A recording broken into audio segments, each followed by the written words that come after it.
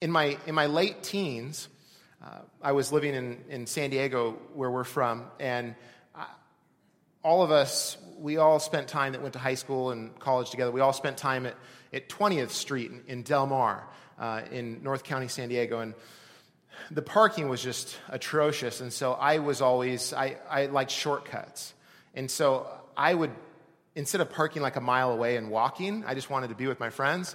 So over a period of about 6 months, I racked up like $300 in parking tickets, all by myself. Isn't that amazing? I didn't even need help from anybody. I did it myself. And so I would just find a spot like where you weren't supposed to park. And somehow, even though every time, there wasn't one time that I did it, that I didn't get the parking ticket. And yet somehow, every time that I did it, I thought there'd be a different result. I truly believed that this time he would pass me up. Like, he's gotten enough, let's not do it. So I learned my lesson eventually, but the principle is that what I believe and what I do determines my destiny. Whether it's a small thing like parking tickets or whether it comes down to our spirituality, our faith, what I believe and do determines my destiny. Think of these scenarios in life that we go through. So if a student believes certain things and does certain things, then they're going to have that result.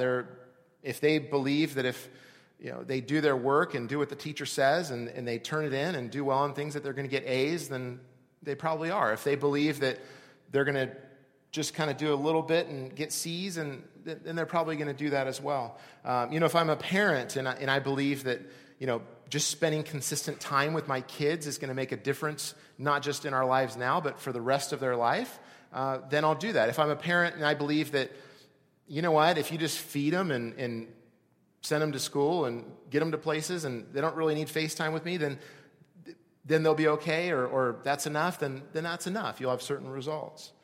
Financially, what I believe and do as well, comes out. So if I just, believe that I want to be the most in-debt person on the face of the earth, that Dave Ramsey can rescue me, that it'll be the best story ever, then that's what you'll get.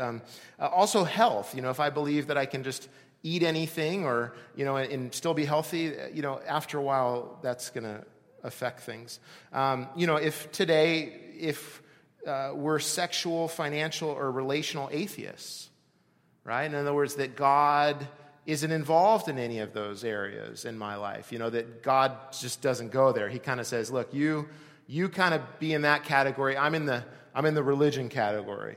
Then we'll get certain results in with that. So what I believe and do determines my destiny. Spiritually, there's all sorts of ideas today about spirituality. People are focused on getting to God. There's all sorts of ways to get to God today. And if you just do this, you'll get to God. People are focused on today becoming the God that we are.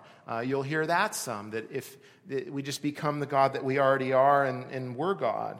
And realizing that, there's a lot of spirituality with that. And then also, too, in Christianity as well, there's kind of a resurgence of this kind of just rigorous spirituality, that it's just got to be, just rigorous and hard, and I just have to do it perfectly. And there's a resurgence of that within Christianity and other spirituality as well. So what we believe and do determines our destiny.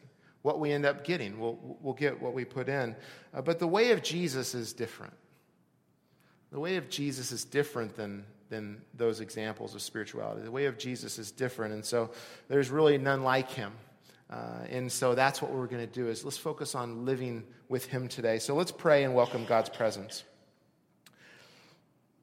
Father, we thank you for this time that we have together.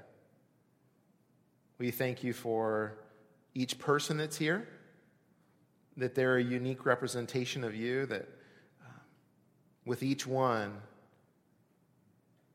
you broke the mold. With each one, you decided that you would create them and that you would be intimately involved in their lives and that you have goodness and life and love for them. And so, Holy Spirit, would you teach today that we might hear your voice, that we might be changed, that we might go out in this holiday weekend knowing that we heard from you. And I also pray, Lord, that you would help us. Some of us are making decisions today, and we really need to hear from you. So we ask you to speak. Amen. Colossians 2, verse 6 through 7 is where we left off last week, and this is what we read when we went in it. It says, "So then, just as you received Christ Jesus as Lord, continue to live your lives in him, rooted and built up in him, strengthened in faith, as you were taught and overflowing with thankfulness." And as a reminder, those three things there about rooted and built up and strengthened, those are things that are in the passive voice. So those are things that God does in us. Okay, and then the part that we do is the part of thankfulness, that when we allow God to do what he wants to do in our lives, thankfulness comes flowing out. And so the first thing we see today in our passage of Colossians chapter 2, verse 8, is that we see that we have fullness and freedom in Christ. So we're really not lacking anything. And if we forget that we have fullness in Christ, then typically we lose our freedom because we start acting a different way. So verse 8, it says, "See to it that no one takes you captive through hollow and deceptive philosophy, which depends on human tradition and the elemental spiritual forces of this world rather than on Christ. For in Christ all the fullness of the deity lives in bodily form, and in Christ you have been brought to fullness. He is the head over every power and authority." So Paul saw that there was outside influencers in this community of first century Christians, and so he's writing to come against that. He's writing to have a clear picture of Jesus so that they would be able to continue in the faith that they had started. They would be able to walk after him the way that they received him. And he makes sure about this. If we were to boil down what he's saying, the acid test of true Christianity, right? Because there's all sorts of ideas and paths out there that are presented. The acid test of true Christianity is Jesus Christ at the center and at the focus of all that is done. That's the true acid test. It's the acid test for my life if I'm following after Jesus. It's the acid test for us as a body of believers. Is Jesus Christ center and the focus of all that we do? And so that's what Paul is making sure that they have as well. He does a little bit of wordplay where it says in verse 8, if you look there, where he says, "See to it that no one takes you captive." The word that he uses there for that is synagogeo. And so he's doing a little bit of wordplay. It kind of sounds like synagogue in the Greek. And so it's similar. And so what he's doing is he's using a word that he's pointing to the ones that are trying to hold them captive. And so it was the synagogue, it was the Jews that had rejected Jesus, and now they were coming to these Gentiles that were following Jesus and saying, "Hey, so you've started to follow after God, and you've got a little bit, but let us share the completion of this. You need something else as well. It's interesting what you're doing with Jesus, but let us share really what you really need." And so they were trying to break in. So Paul hints at who the person is that's trying to come in on them. But if you look at verse 8, where it says, "See to it," I'm pretty driven. Like if you say, "Hey, Cody, do such and such," I'm on it. I'm a pit bull on a pork chop. If okay, so it's just like if it's important, if it needs to be done, let's go for it. And so when I see a term like "see to it," for my personality, you may be different, but that kind of consumes me. Like this is something I'm supposed to focus on. But how do we see to it that no one takes us captive without being fearful, right? Because I've been around. I wasn't raised in the church, but in my teenage years, I came to Christ, and I've been around the church long enough that there's a whole lot of people in the church that are walking around scared. They're walking around like it's almost the equivalent of like wearing like a hazmat suit, okay? They're walking around that it's just like that nothing would come against this. And in the same thing, they're just scared of seeing to it, right? I'm just seeing to it. I'm seeing to it. But in the process, by wearing the hazmat suit, maybe in our thinking or philosophically or different ways, what we do is we reject the power that actually is ours. Because all throughout Scripture and all throughout time, what we've seen is that God is more powerful. But Paul says, "See to it." So how do we do this and still think, love, and live? Right? It's not just kind of a circling the wagons and pulling back and just keeping anything that possibly could keep away from us. And if you have little kids here now, it's like it's fall, and they're around all those other Petri dishes, and you just, and then they bring it home, and so it's right. I understand the concept, but spiritually, see to it, we need to continue to think, love, and live. And what he points out is he points out that in verse 8, he says that there's a deceptive and hollow philosophy. So a philosophy that depends on the way a person lived, even in the church. So if you say, well, man, this is really how I'm going to know Jesus, is this pastor leader, they lived this way, they did this. Or you know, and they fasted for this long, and I look at their life, and isn't it impressive? And this person, they tithed consistently from the age of 4 till 94, and that's how you really honor God, and that's what must have done it. So there's all these different things that we can grab onto, and we like to make that our path, but those are deceptive philosophies, even in the church, where we make anybody else our focus. John the Baptist was the forerunner of Jesus, his cousin, right? And so he had all these followers and people were coming to him saying, are you the Messiah? Are you the one? And he said, look, one's coming that I'm not even worthy to do the straps on his sandals. There's one coming that's so much greater than I, and I baptize with water, but he's gonna baptize, and I'm paraphrasing, he's gonna baptize you with holy water. He's gonna baptize you with fire. He's gonna baptize you with the Holy Spirit. That it's not just water there, but God's going to live in you through him. And so John, what he did, he had these followers, and then one day in the Gospel of John, you can read, he's walking along, and all of a sudden he stops, I imagine, and he says, behold, the Lamb of God who takes away the sins of the world. And it's interesting, as you read the Gospel of John, you see that his disciples no longer followed him, but followed Jesus. So know that our goal and our aim, any leaders here or as a body here as a church, our whole focus is that there would be a whole bunch of people that follow Jesus. And you say, well, yeah. No. A whole bunch of people that follow Jesus, that know him enough that you could be offended by him, right? You have true friendship. You have true relationship when somebody can offend you, right? When I was a little kid, I used to go to people's houses and break stuff. I would go and just break it every time. And, I got to the point where I basically kind of just put it back together and, hey, I'll see you later.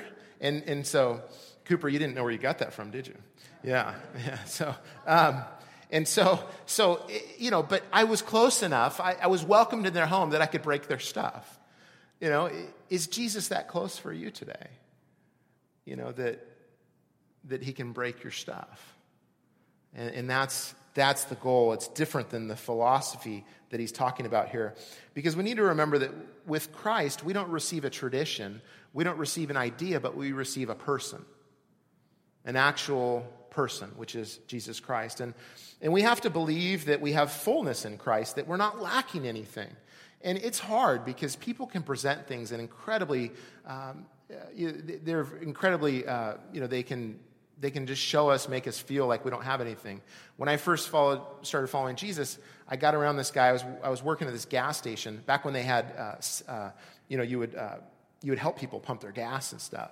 And so we'd go there, and it was a real nice town, and they'd tip us and everything. And there was this guy working there, and I told him, I was so excited about Jesus. I said, hey, I've given my life to Jesus. Isn't that amazing? And I'm following him, and I just didn't know much besides I knew I received Jesus. And he goes, well, let's see if you know Jesus.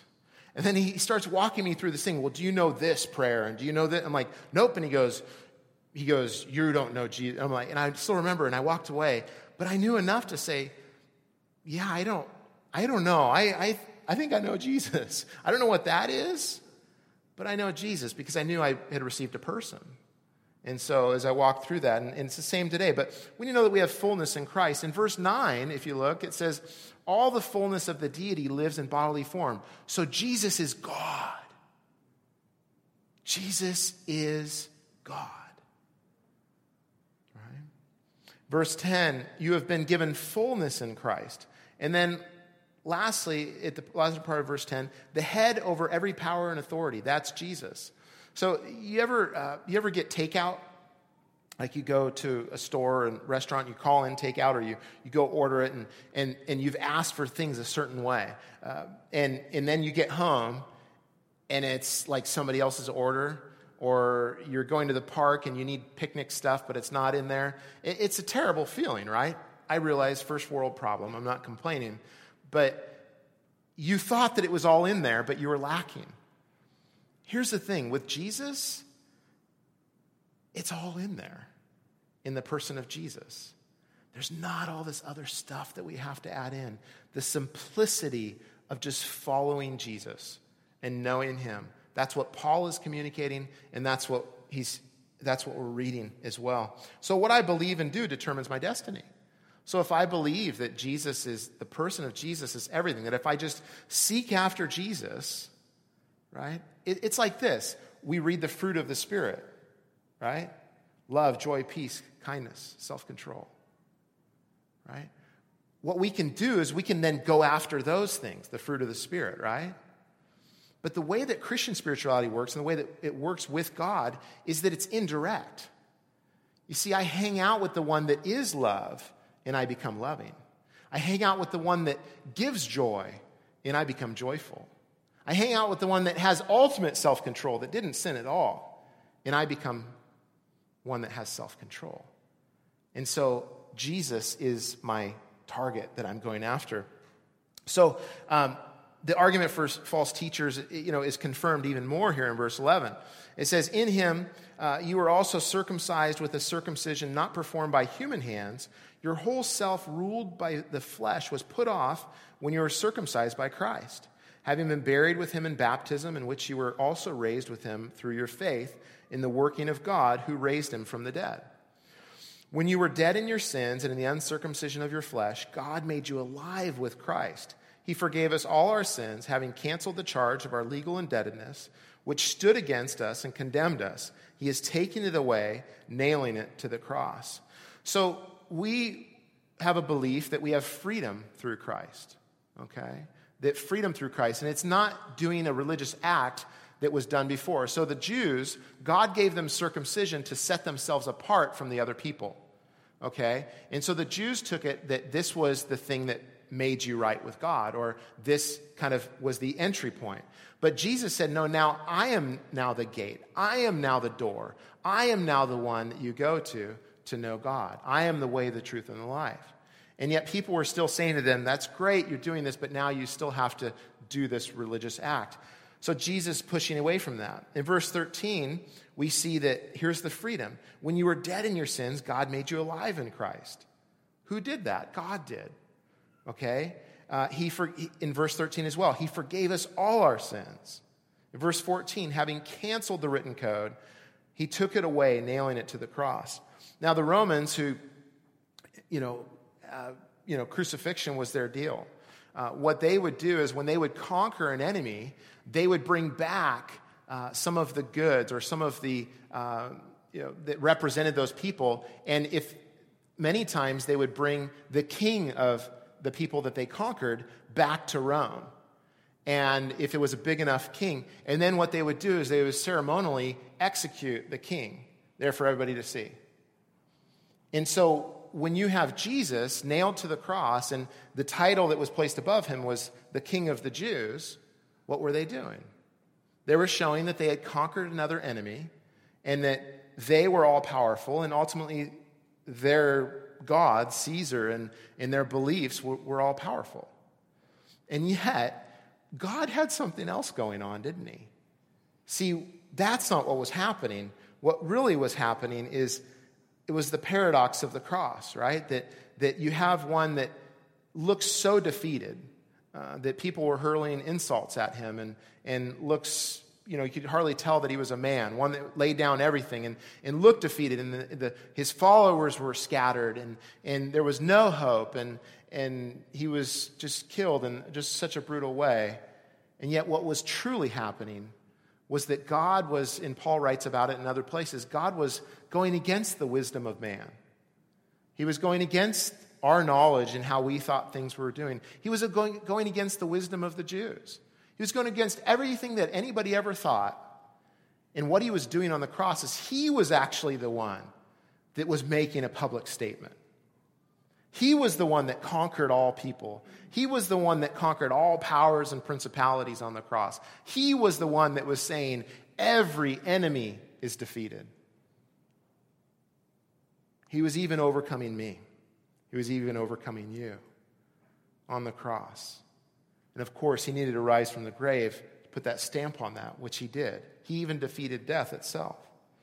In verse 15, it says, "And having disarmed the powers and authorities, he made a public spectacle of them, triumphing over them by the cross." So think of that. I mean, when the Romans would bring kings into town in Rome and put them on display, I mean, if you were like all in as a Roman, you would just say, yes, we are a part of the greatest thing that's ever been, and nobody can stand up against us. And I mean, you would live in a certain way, wouldn't you? And so when we see Jesus, arms wide, laying down his life, because if you're curious today what God is like, just look at the cross. Just absolute vulnerable love, and yet how powerful it was. How powerful that he overcame everything. So how should we live now? I mean, if the Romans got invigorated, but as followers of Jesus, one that laid down everything and overcame every power and principality. We spent a lot of time backpacking through Yosemite in California, and we used to take students through there and whatnot. So in Yosemite, I'm sure it's like this at most national parks, but in Yosemite, there's the valley in Yosemite, but then you have the backcountry. And the valley in Yosemite is kind of like Euro Disney, okay? It's just people from all over and everywhere, and it's pretty safe, although I did get bit by a raccoon one time in the valley. So right here on the eye. That's a story for another day. But then there's the backcountry, and even the waterfalls, like you can see them from far off. But if you go way out there, and that's what we would do, is we'd go away in the backcountry. But see, that's the kind of faith that we can have. That's the kind of way that we can live in freedom because of what Jesus has done. Is not valley faith. And that's okay, because quite honestly, sometimes we got to go back to the valley, right? We got to kind of just hang out. But the kind of faith, the kind of freedom that we have in Christ is such that we explore, we go all about.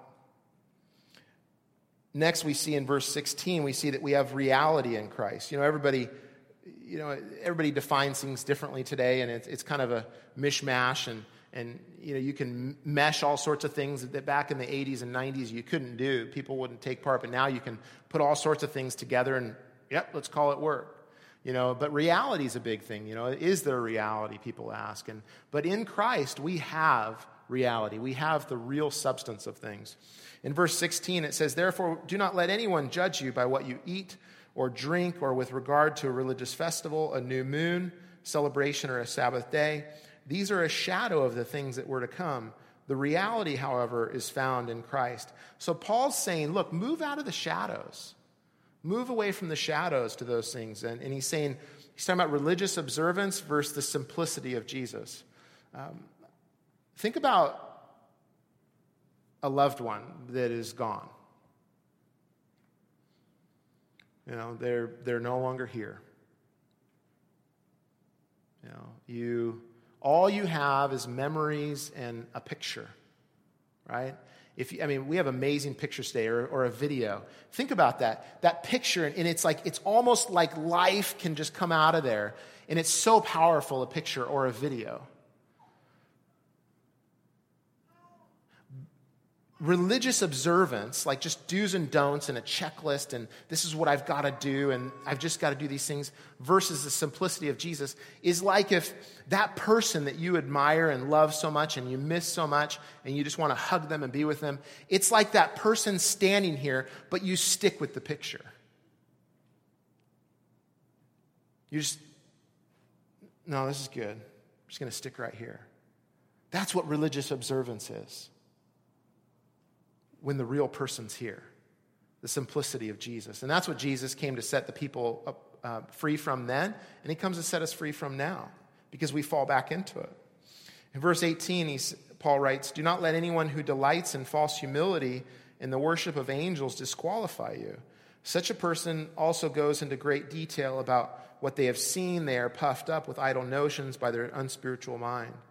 And so these are the self-appointed umpires of life, right? You're out! That's, anybody been around that, right? Self-appointed umpires. Don't let them disqualify you. Paul's putting an image of the games, the Olympic Games, and that you'd be disqualified if he's saying, look, just run your race, run with Christ. Don't let anybody disqualify you. Keep Jesus as your focus.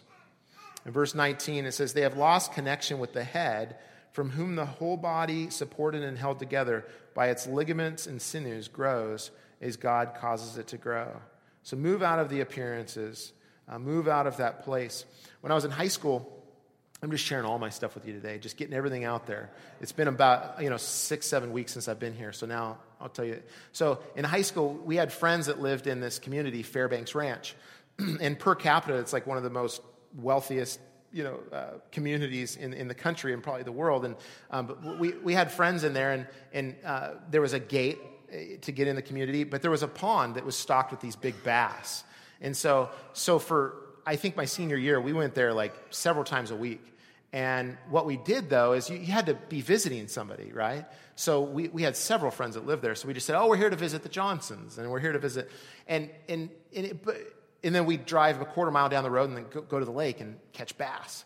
But it was all the appearances that were going there until my friends found out what we were doing, right? And it wasn't bad if we could visit them, but I was telling that I was going to visit them when I was going to do something else. They had no idea I was coming.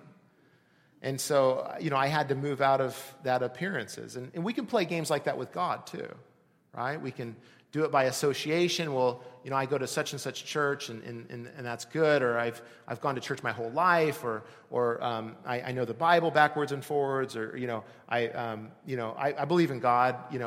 So there's these religious games that we play. And we know the right words to get through the gate and all those things. But at the end of the day, do I have the simplicity of Jesus? Knowing the person of Jesus, enough that he can break my stuff.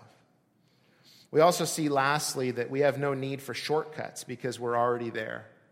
That's the difference between Christian spirituality and any other form or system, is that Christian spirituality is not about getting there. You're already there. We actually are already there. Look at verse 20. Since you died with Christ to the elemental spiritual forces of this world, why, as though you still belong to the world, do you submit to its rules? Do not handle, do not taste, do not touch. These rules, which have to do with things that are all destined to perish with use, are based on merely human commands and teachings. Such regulations indeed have an appearance of wisdom, with their self-imposed worship, their false humility. Now listen to this. And their harsh treatment of the body, but they lack any value in restraining sensual indulgence. So in other words, all this rigorous stuff that you can place, that it's like, if I just walk through these steps, I'm going to get there. If I just walk through these ways of doing things, then I'm going to get there. They actually don't do anything. They don't actually keep us from not living with Christ or not living with God. They have zero power. They're just activity, right? If you've ever gone to a theme park, right, they have the curves, like you walk this way and then you walk back this way. And the reason they do that is that if you just had to stand in one line, it'd go really long. But when you do this, you have the appearance that you're actually making progress. I mean, you are kind of a little bit, but studies have shown that when you go through like a whole line or whatever, you're actually just doing this.